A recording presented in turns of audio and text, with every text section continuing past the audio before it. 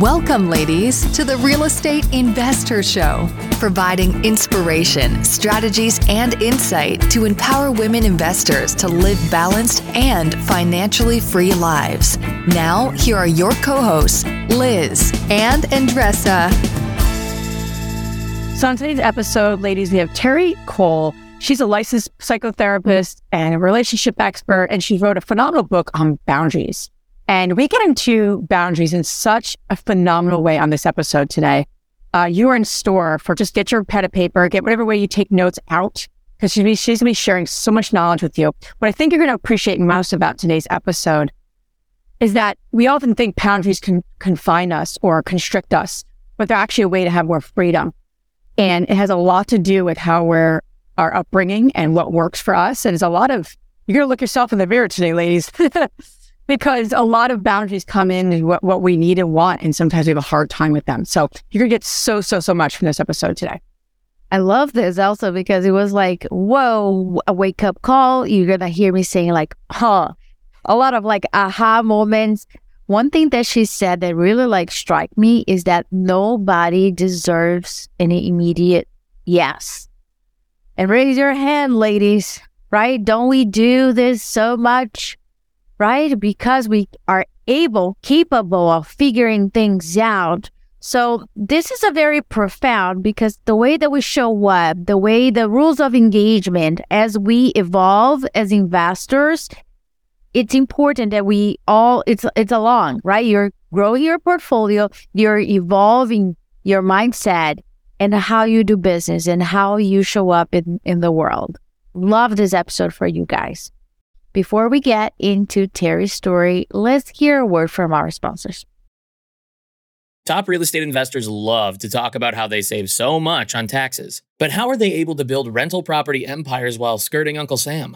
1031 exchanges. 1031 exchanges allow you to defer capital gains taxes while you sell an investment property, exchanging your old property for a bigger, better one and avoiding the tax man while you do it. And that's where First American Exchange Company comes in. They're the leaders in 1031 exchanges. Whether you're a seasoned investor or just starting, First American Exchange can help you with simple rental property exchanges, complex commercial real estate investments, reverse exchanges, and more. Don't let your taxes eat into your profits. Visit First American Exchange Company at firstexchange.com or call them at 800-556-2520. That's firstexchange.com or 800-556-2520. Keep your money in your pocket and propel your portfolio further at firstexchange.com. First American Exchange Company does not provide tax or legal advice. Consult your financial, real estate, tax, or legal advisor about your circumstances. First American Exchange Company. Safe, smart, secure. The dream of owning a vacation home can be daunting. From finding the best guests, to the maintenance, to organizing the cleaners after every guest day. With Vacasa, they make that dream into a reality. As a full-service vacation home management company with vacation homes in key destinations across the U.S., they know a thing about how to make owning a vacation home easy and profitable. On top of proactive property maintenance visits by professional local teams, a hospitality-driven booking platform, and around-the-clock support, Vacasa earns homeowners an average of 20% more revenue from their vacation homes. Vacasa is always thinking of ways to simplify the vacation home owning experience by putting your home to work for you. If you're looking to make more from your vacation home, work with the reliable property manager, and finally have peace of mind, partner with Vacasa at vacasa.com/biggerpockets. That's vacasa.com/biggerpockets. Welcome back, ladies. This is Liz. And this is Andressa. Welcome back to the Real Estate Investor Show, where we're all about focused on empowering women to live a financially free and balanced life. And we do that day in and day out, right, Andressa? We're committed beyond belief of that cause. And our dreams. When I wake up at night and have ideas about this community, you're a fellow people. And then I get boxers from Andressa at like, hey, I don't want to forget. We're so sorry to like that. I don't want to forget. I don't want to forget. Is that how all your early morning boxers start? But we're so excited about today's episode. Terry Cole, thank you so much for being here, and just so pumped about having you on to talk about boundaries and everything that's going to go along with that. So thank you for your time, and thank you for sharing your wisdom with us and our community. Thanks for having me. I'm excited. So as we'd like to kick things off with a tip, an idea as we jump into today's episode. And I'm on here, Andressa, so I want to share a quick story about how I learned about Terry. And I wanted to mention, if you're not using Insight Timer, I know a lot of people use Calm. There's a lot of meditation apps out there, and they're all great. I use Calm for a while, and I'm somebody who like start something sometimes, and I don't really like it, and I try something else. I like to try things until it sticks, right? And that happened for me when I found Insight Timer. I'm like, oh, this is an amazing app for meditation. Not just meditations, but also like challenges, like 10-day challenges, and it's also great content. I'll listen to them like podcast episodes, almost like 15-minute information about different areas of mindfulness. It's all about mindfulness. So I was really, about a few months ago, I should have started this a long time ago, but a few months ago, getting more and more aware that, I really want to grow in the area of boundaries. And Justice said to me once, what's your boundary with this? It was something. I don't remember what it was. She asked me very pointedly, what is your boundary with this? And I'm like, I don't know what you mean by that. I'm not sure what you mean. I know what the word boundary means, but I didn't know what she meant. Like, why would I have a boundary with what she was? And it just really, this whole idea of exploring of what you need and want, right? So anyway, went on to Insight Timer, which I love. And I found your 10-day challenge, Terry. I'm like, oh, this is cool. And I heard your voice. I'm like, I totally need to listen to her because I could listen to her all day. And I went through it. It was so powerful because it is a journey, especially as somebody, but it's a relearning of what boundaries you have, what you don't have, what you need more of, what you need less of, and giving yourself grace in the process. I know you spoke about that too. And so I just so enjoyed it. I'm just so excited to have you here today. I have like 89 questions for you. No, I don't have 89 questions, but so let's jump in here. Boundaries is a big topic, and especially with women in our community that we find, right? Because that's who we serve.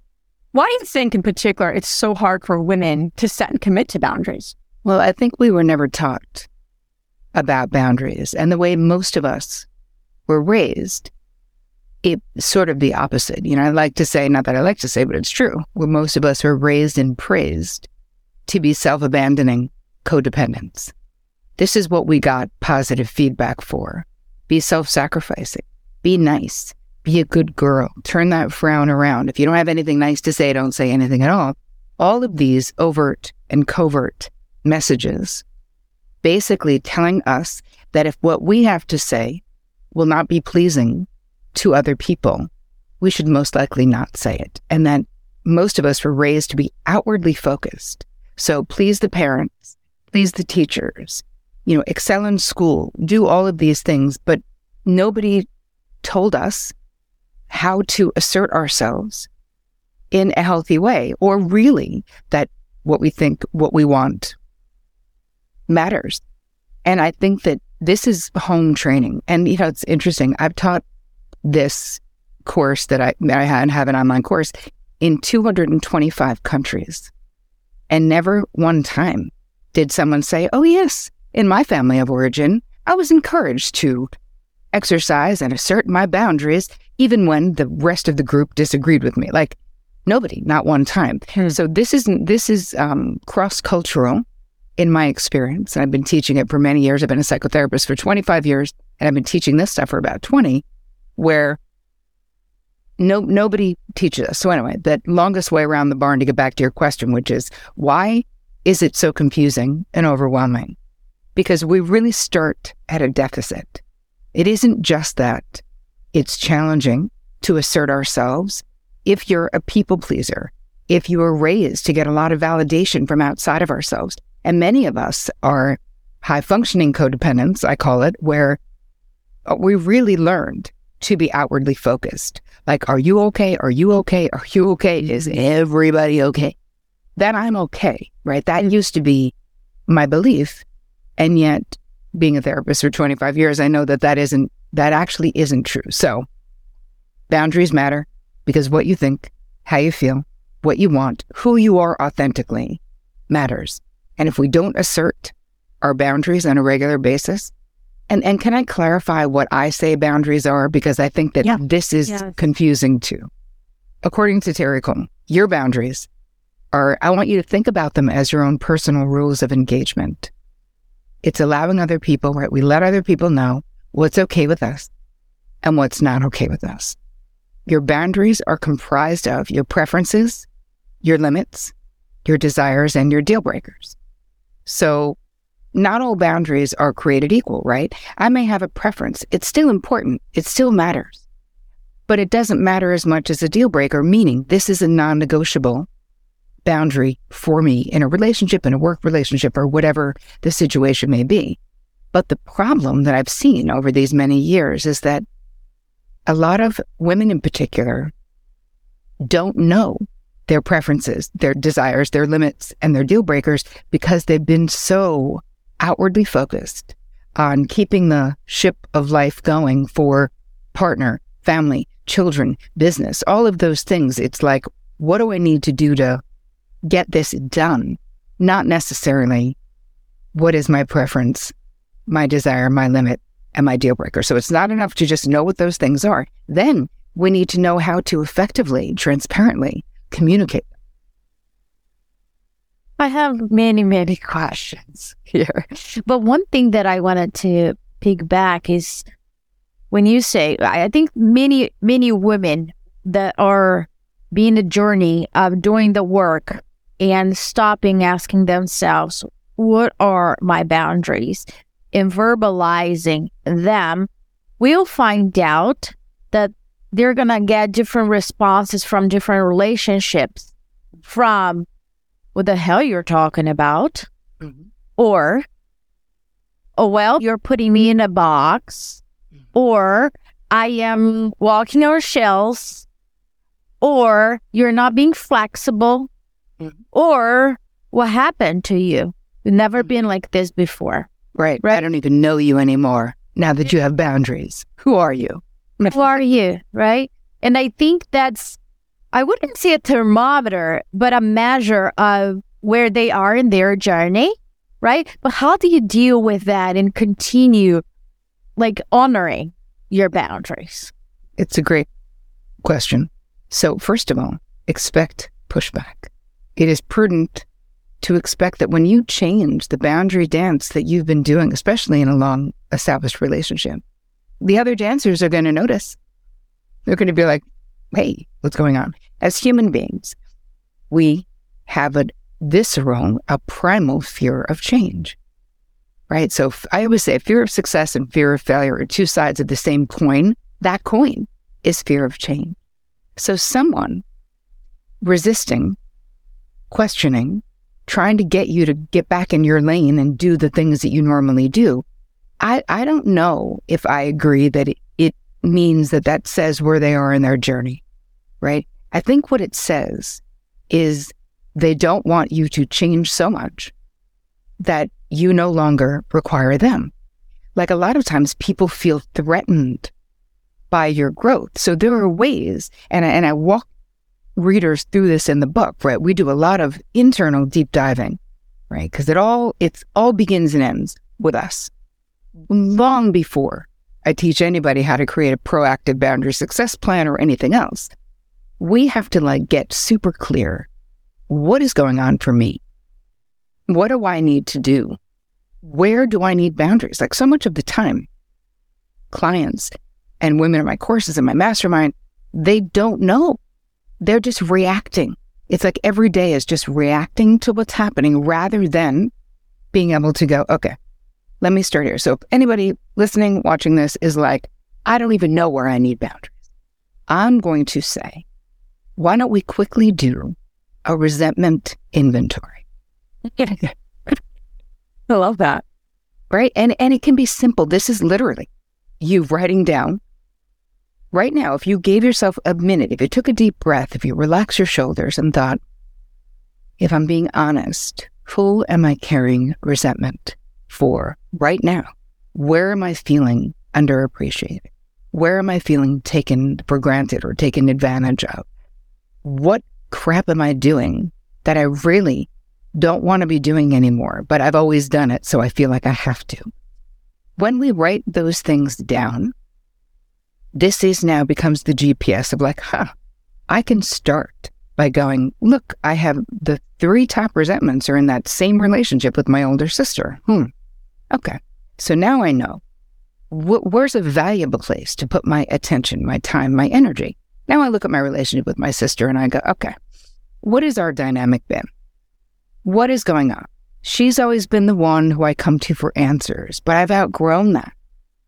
So now when she gives me unasked for advice and criticism all the time, I resent the crap out of her because I don't want her advice. I want her to see me, to care how I feel, to ask me how I am, and not endlessly give me advice I'm not looking for, because I'm not a problem for her to solve. And when she's spontaneously advice giving, I don't feel like a sister. I feel like someone she's managing as opposed to someone she's loving. Make sense? So then we can approach the person and we have a plan. We go, oh, okay. So my sister's I know her. So we know the players. She could be really defensive. She's also not a morning person. Okay. So I'm definitely not going to approach her in the morning. I know I'm having dinner with her on Thursday. I'm going to talk to her then. And the way that we approach the boundary is we're going to make a simple request, right? We're not going to use a sledgehammer when like a little nail file will do the trick. We don't need to come in all hot and aggressive and looking at, feeling all the years of frustration and then like, because that, of course, as soon as we start accusing someone or being like, you always, nobody is that interested to listen to what we're saying. So we go in, and how I would do that, or maybe perhaps this is an example for my own life, I would go in and say, hey, I've been having a lot of realizations lately. And I know for a long time, I've been the one coming to you and you've been the one giving me advice. And I realize that I appreciate your advice. And when I want to tap your big brain, I hope I still can, but that I don't want it all the time.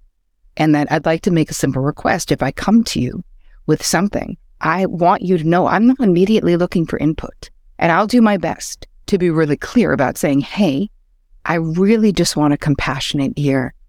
I'm really not looking for input right now, but it really means a lot to me for you to know that I'm struggling because you're my sister and you love me and I love you and I appreciate that. That's huge. I mean, there's a lot there to even just start with an inventory of where your resentments and start to see, okay, what are the pieces I could pull together here, or the people or the situations, and then to be able to make a request. Because it feels easier to say I'll make a request versus I have to have this big conversation, or it's like we make things sometimes bigger in our heads. I love that, and I think that, what do you find to be the reason why a lot of people are not having those conversations? Do you think it's because they don't know? They don't even have their resentment inventory created, or at least women, I'd say? Or is it that they do, it's like low-grade resentment, right? It just kind of builds over time, and they just fear what that conversation is going to have. Or is it both? I feel like it's a combination of things, but a lot of times what I've noticed with my therapy clients is that they really didn't know they had a choice. They were unaware. It's like going along to get along, very focused on, I'm building this business, I'm taking care of this family, I'm doing all the things. And I think that slowing down, why I have meditation as a part of everything that I teach, and I've been a meditation teacher forever, that's why you found me on Insight Timer, is because this is something as a high-functioning type A person. I was in the entertainment business before I became a psychotherapist. I was negotiating contracts for supermodels and celebrities. Like I lived this very high pressure, high profile, sort of achievement-oriented life. And I didn't know how to slow down. And I didn't know how to be with my own thoughts. I didn't know how to tap into how I really felt about things, because my whole thing was like might makes right to a degree. My whole thing was forward motion, ambition, get it done. But there was a cost. So I reached my own tipping point in deciding to get out of that industry. And then I had a health crisis. And, there's lots of things that will bring us to our knees when it comes to dysfunctional behavioral patterns, and especially when it comes to boundaries. Because when you're, this is my demographic, right? High functioning women, where we can go for a long time doing 90% more than most people in the world are ever going to do in their lives. Like, we are incredibly capable and competent. And just because you can doesn't mean that you should. And for me, meditation became, when I finally got it, it took so long and so many weekends. I I always thought that there was a magic bullet. I was like, I'm just going to do a weekend at the Open Center. It's going to be great. No, that's not how I learned. I've learned from a teacher and a deep dive and whatever. But what happened in my life is that I gained 2 to 3 seconds of reaction or response time in every situation, which now created an opening, an expansion for me to quickly ask, do I want to do this? Do I agree with that, what that person just said? How do I feel about this ask? I also learned, and I think that this can be a helpful something for listeners, is that nobody deserves an immediate yes from me. And I think that if you're a people pleaser or you're someone who's very highly capable and people need help, we're very quick to be like, yes, yes, yes. And so another thing that I think is helpful is we just make a decision that for 7 full days, everybody listening is going to be giving no insta yeses to anything, because we need to start to train people in our lives that we think we deserve time to decide. How about just saying, hey, I need to think about that. I'll get back to you by Wednesday, right? It's not about manipulating other people. It's about taking a pause so that we can think. Maybe I don't want to do that. Even if I do have the bandwidth, maybe I just simply don't want to. And I think that we don't value that for ourselves. We feel like if I can, I should. No, maybe you can better use that time to rest, to meditate, to take a walk, to do something else rather than always sort of bleeding our bandwidth for other folks. So I think getting rid of the insta yes and then coming back and learning how to, and I have a bunch of super easy scripts of how to say no. Simply, even if it's some people you like, even if it's things you would normally like to do, there's nothing wrong with saying, we always start with sweetness. If it's someone that we like, right? I always will say, if it's true, I love that you always think about me. Thank you for thinking of me. It means a lot to me. And I'm not available on the 20th. Or I love that you love to make plans for us. And I'd like to make a simple request that you check with me before you make plans because I'm not available on that Wednesday and now I'm bummed I can't go. Right? Like there's ways of, you can always establish and assert your boundaries with kindness, with love if it's appropriate, with more heat. Like if it's Bob from accounting and he's an idiot, then of course a little more heat might just be fine. But just essentially setting boundaries is not aggressive and is not negative. It's just being truthful about how you feel and who you are. Yeah. And I love what you said. I think you said this in the challenge that I took. You said, boundaries are not all about saying no. They're about asserting your preferences and your desires. And I love that you said this. Every no to something you don't want to do is a potential yes to something you do. So it's actually more freedom. And I think that's speaks to what you were just saying, right? You said and as well when you were just doing that, versus but, right? So exactly. That speaks to that a lot. You also talk about boundary offenses and boundary bullies. I really loved learning about that because I was like, what's that about? I need to understand that. I felt like I was in kindergarten again. But talk a little bit about the offenses and the bullies if you can, because I think that was really helpful and interesting, especially as we're making these lists and these inventories. Those are, sounds like really important inventories for women to take too. I mean, part of the thing with boundary bullies or boundary destroyers, right? I call it that in the book, boundary destroyers, is that you're going to have some people who will be trampling on your boundaries, even as you establish them, even if you have asserted them. And so I put people in categories, right? We have boundary first timers. They're the people, maybe you've thought that Betty from your office is like a boundary bully, but if you've never said anything to her, she still is a boundary first timer, because we need to give people a chance to step up, to respect our boundaries. I swear you would be shocked at how many people are like, oh my God, I had no idea that bothered you. I will definitely stop doing that. And thank you for caring enough about me for telling me. That's how I feel when anyone tells me anything truthful. I'm like, oh my God, you really care about me, that you had the courage to give me that information. Because when we're saying yes, when we want to say no, we're just giving people corrupted data about who we are. Oh my gosh.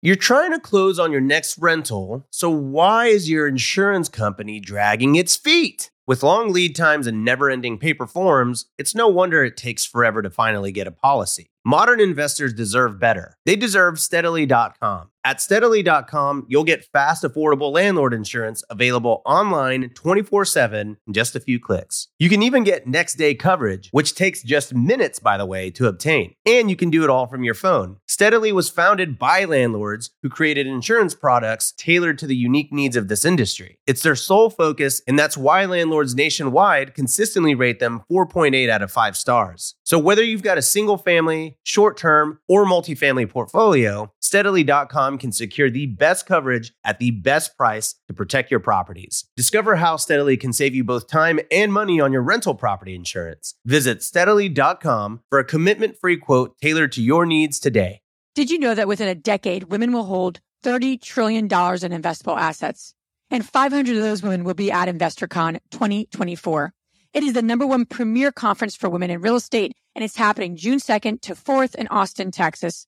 InvestorCon's not just another real estate conference. It's a transformational experience focused on real estate investing, business strategies, and self-care, all designed to help you take control of your financial future. Gain the knowledge and skills you need to grow your portfolio and build a sustainable business, all while connecting with women who are playing at the same level.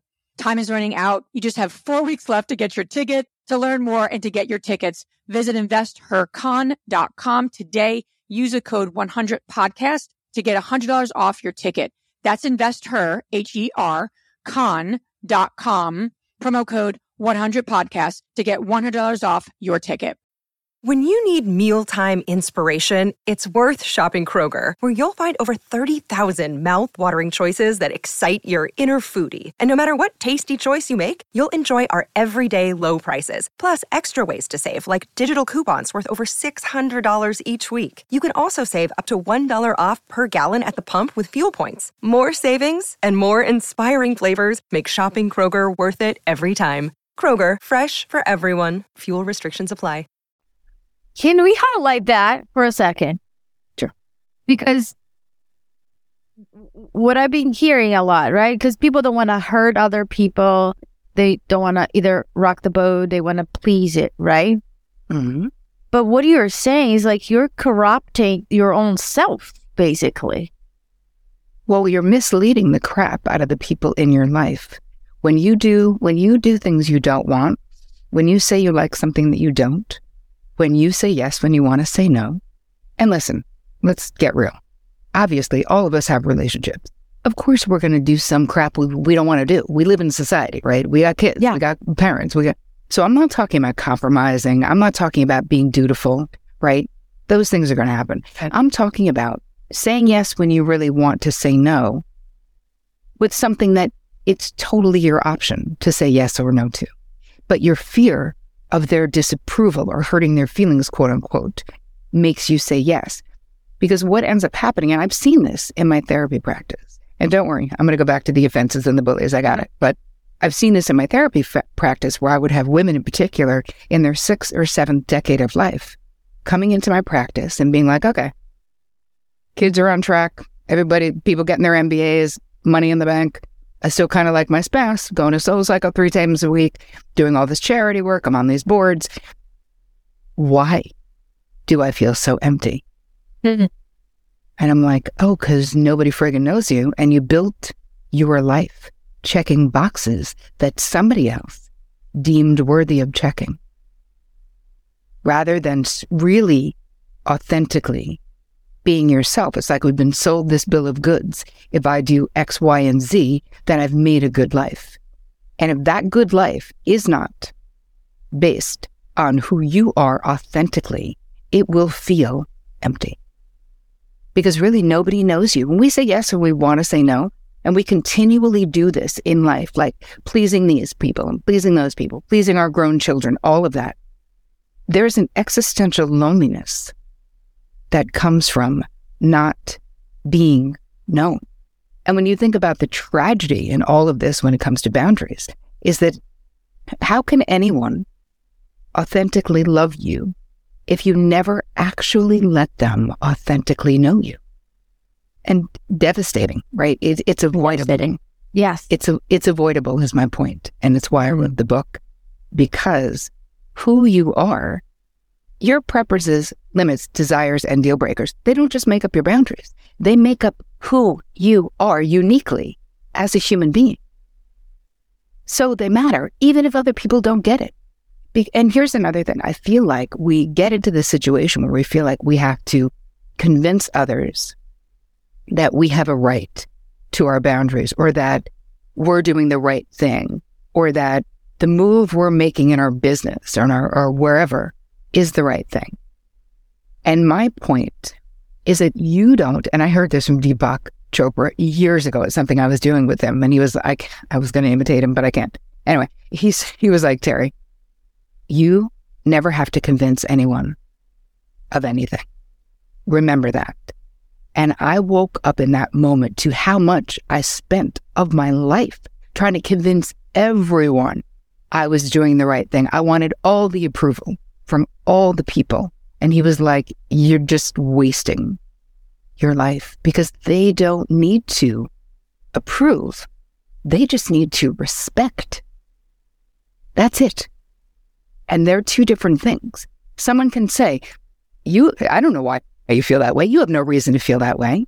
And you can say, oh, hey, I'm actually not asking you your opinion about my feelings. I'm telling you how I feel. And if you're going to be in the front row of my life, how I feel needs to matter to you, whether you understand it or not. Drop the mic. I think what's found about what we're talking about is that unless you seek this information out, and you're in circles of other people, other individuals that are like-minded, right? On the same path of growing and evolving. It's just like, it's like you're getting a script, it's a societal script. And we talk a lot about that with women's, finances and all the things that we stand for in our investing community. But to your point and to what we're talking about here, it's like, wow, I mean, this is like a generational baggage. Like there's a lot here of what you're saying. It's like, wow, if I could teach my kids this, right? Because I learned better. What you're shifting a generational impact of this. It's very, very, this stuff should be taught in schools, right? Without a doubt. My team and I talk about this all the time, because when you think about it, you have a downloaded blueprint, right? A downloaded boundary blueprint. You have a downloaded boundary blueprint. So do I. Family, culture, family of origin, your role in the family system, all of those things. And then you have the societal expectations as well. All of them come together and sort of coalesce and create this unconscious paradigm of how we're supposed to behave and interact in the world. And so much of the work that I do, it's like, imagine that I'm holding your hand and I've got a little miner's lamp on my head and I'm walking you down the steps to the basement of your mind to get a hold of these dusty old boxes so that you can look and go, that was true for my grandmother. And that was true for my mother. But that doesn't have to be true for me. And I can choose something healthier, and I can teach my children to respectfully assert themselves, right? It's not about, back in 50 years ago, yes, kids should be seen and not heard. Many. This was very, very common. And then sometimes you have the flip side of that, where there's too much freedom for kids, and it's a burden, right? If you're giving a 3-year-old, like, what would you like for lunch? Here's 17 things you could have. The kid's like, I don't friggin' know. It's got to be like peanut butter and jelly or like soup. That's it. Like, just give them 2 choices because there's only so much that a kid can do. But you can teach them by modeling the behavior of what is it like to teach a child to be sovereign, right? To have the right to say, hey, I actually don't want to hug that person. It makes me uncomfortable. It's okay. You don't have to. You can high five them and you can do nothing, right? Respecting a child's right to be, certainly bodily, to be sovereign. And I feel like this is a whole new way of parenting that certainly wasn't around when I was a kid. No, certainly not. You remind me, yesterday, my son came home from school and it's gym day. So exhausted. And he had judo class at night. So he came home and he said, I just want to have some privacy in my room for a little bit so I can recharge. And I said, okay, I respect your privacy.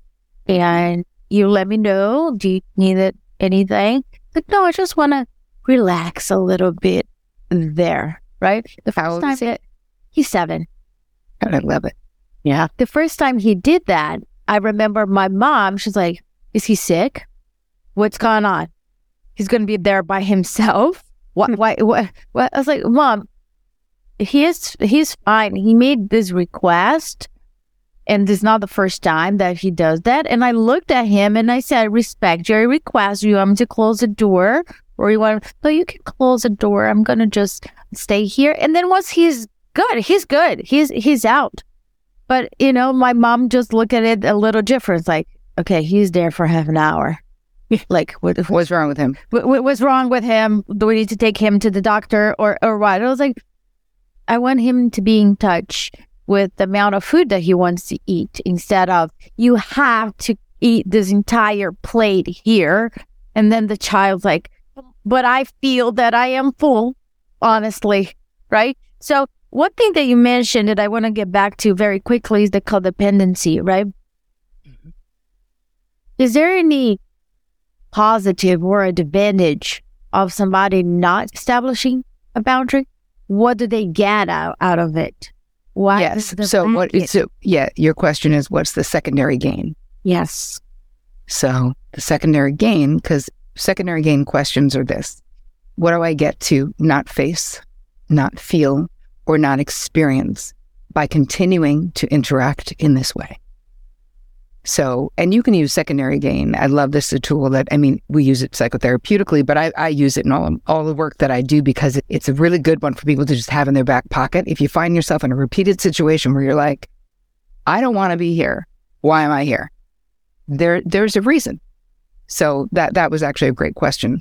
So yes, what do we get to not face, not feel, not experience by staying codependently attached to people? Well, we don't get to be rejected. We don't have to look at our own lives because we're too busy asserting ourselves to try to control other people's lives. There's a lot that it's the short-term gain, or the secondary gain is really the unobvious gain you get from doing a behavior that you say you don't want to do. When you think about codependency, though, I want to talk a little bit about this because I think that your crew is most likely very close to my crew, which means you guys are, and so am I, where you wouldn't necessarily identify with the word codependent, right? So in my therapy practice, I had all these, baller women who were like CFOs and doing international pop stars and people who were like really doing something in the life and in the world. And if I said, oh, hey, what you're describing is a codependent dynamic, they'd be like, yeah, no way, lady. You're wrong, because everyone's dependent on me. I'm making all the money. I'm making all the decisions. I'm the rock of my family. What are you talking about? And I realized, my clients don't actually know what codependency is. So I coined a new phrase, and I'm actually writing a book about it right now called high functioning codependency. Oh, thank you. Yeah. Thank you for that. Because as soon as I did, I was like, the difference is this. According to me, codependency is when you are overly invested in the feeling states, the outcomes, the decisions, the relationships of the people in your life to the detriment of your own internal peace, financial well-being, emotional well-being, spiritual, physical well-being. So, because we're all mothers, partners, lovers, sisters, so obviously we're going to be invested in the happiness of the people we love. So I'm not talking about that. I'm talking about it when you're invested to the point where their problem, the moment your best friend has a problem and calls you, how quickly does that shit become your problem? How quickly, where you have to check your urgency. Does her crisis like almost immediately spur you into action, dropping everything else and being like, okay, I'm emailing this person and I'm underlining this in this book, I'm Googling, I've got a friend I'm connecting you with, I'm fixing it, you know? So the difference is that with high functioning codependents, we're so friggin' capable that nobody would look at us and be like, oh, she's suffering. People think of us and go, she's fine. She's great. She can handle it. Of course, she's always fine. She's got it. She's got it. And we do, to a degree. But there's a cost. And what I'm seeing in my practice, and this again, how is this connected to boundaries, you may ask? Codependency, whether it's high functioning or the regular kind, is built on disordered boundaries. Because at its core, being codependent is an overt or a covert bid to control other people's outcomes. Does that make sense? Say that again and give an example if you can. Sure. Codependency, at its core, is about disordered boundaries, and it is a covert or overt bid to control someone else's outcome. So, your friend comes to you, and she's in crisis, and you insert yourself into the middle of her situation as the solution. I have an idea. I know what you should do. I was in a similar situation. I have a friend who had that same situation. I actually know the best expert in New York City for this exact thing you were just diagnosed with. So I'm going to get in touch with them tomorrow. Then we're going to have a healing plan. Like, that's what I'm talking about. That is an example. Because if you're not codependent, if you're healthy, it doesn't mean you can't support your friend. You can say, how can I best support you right now? What do you think you should do? How do you feel? Because the moment we co-opt our friend's scenario and make it be about us as we're coming in on the white horse with the answers, like I'm the super one, I'm going to fix your problem. We're doing exactly what I'd said about my older sister at the top. Now, you're not relating to your friend as like, how do you feel? You just got this diagnosis. How are you? What's happening for you? Tell me all the things.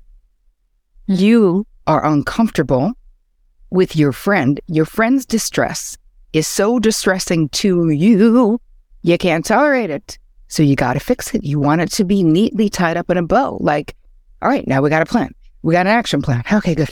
I'm going to check in with you tomorrow and we're going to see what they say at Sloan Kettering. And but again, really loving your friend is being able to be with your friend in her distress. It doesn't mean you never give advice. If your friend's like, hey, can you brainstorm this with me? Yeah, man, put on your thinking cap and start brainstorming. But the first and foremost is saying to the people in our lives, how can I best support you? Let them tell us what they need. Because if not, it is a compulsion, right? It's not caring. It's a compulsion. I want to fix you because your distress is distressing me. And you may love them too, right? It's not to say you're not loving. I mean, we're all like lovers, right? But that's hard. When you are a high-functioning codependent, wow, just sort of letting the people in our lives, letting them, quote unquote, as if we have the power to not let them. But think about how much we control or attempt to control or try to manage and organize and do for others. And it is so much more loving to ask what they need and to allow others to be there for us too, because that's the flip side, is that most high-functioning codependent women, we're not asking for help. We're doing it all ourselves because we do it better, because we don't want to owe people anything, because we don't want to be a burden, because we feel like we can, for all the reasons. But again, neither side of that coin is good for our relationships. I just self-diagnosed myself here.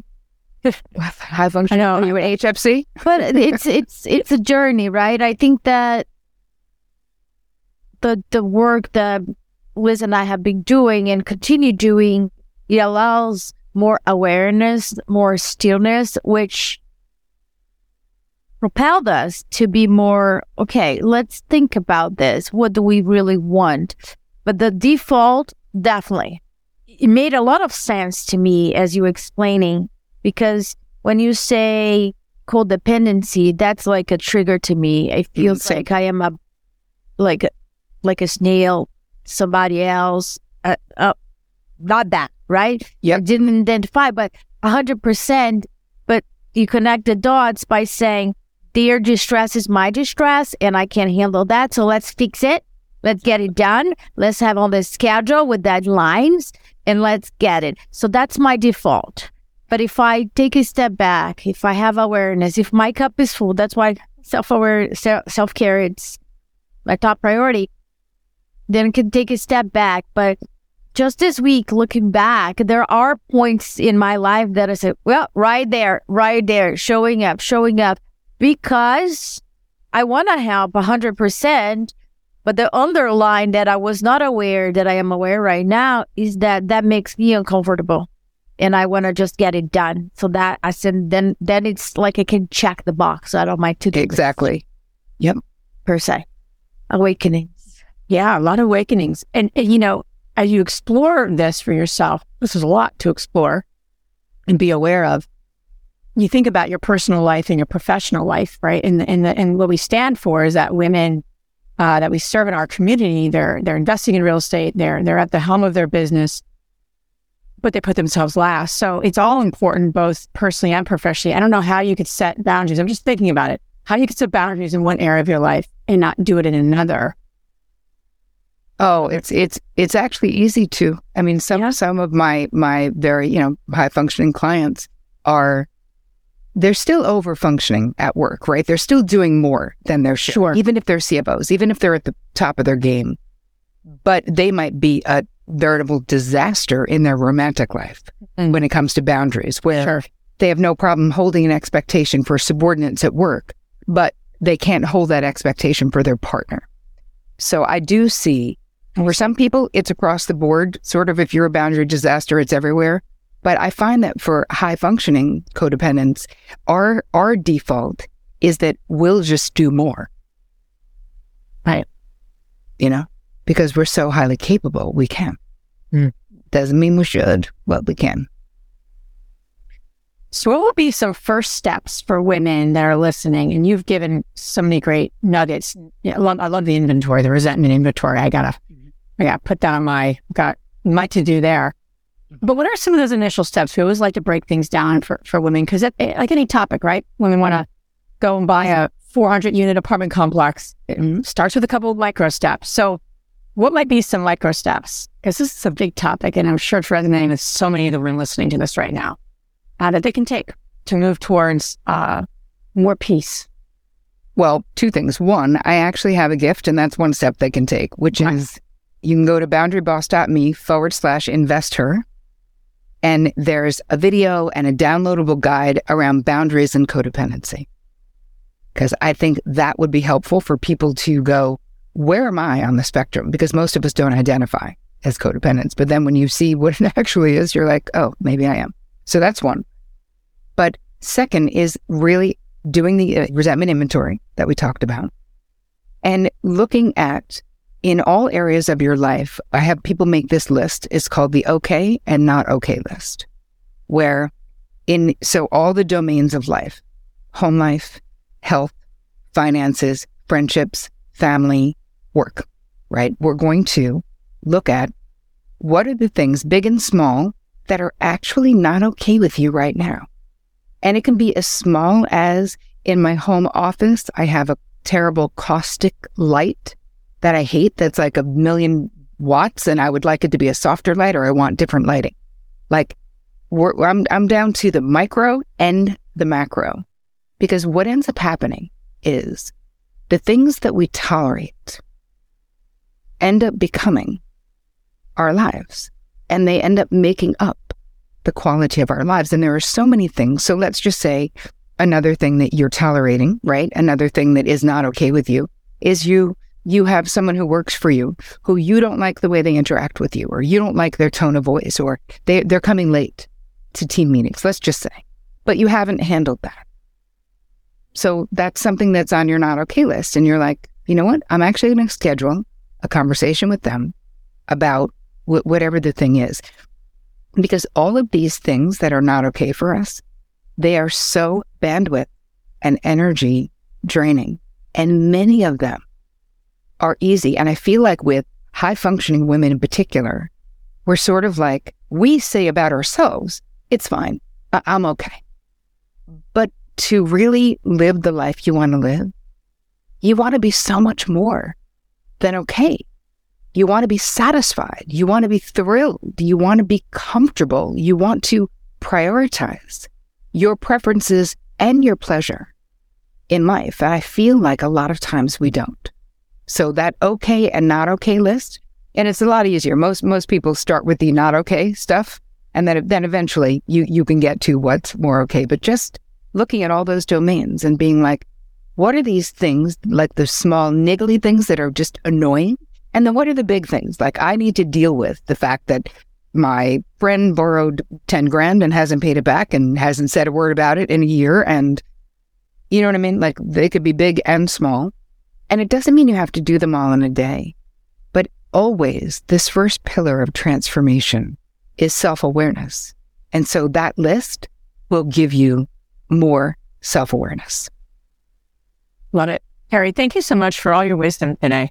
I'm sure all the listeners would agree. Got some great nuggets. Where can the ladies listening learn more about you and follow you along the journey? You can go to my website, terrycole.com.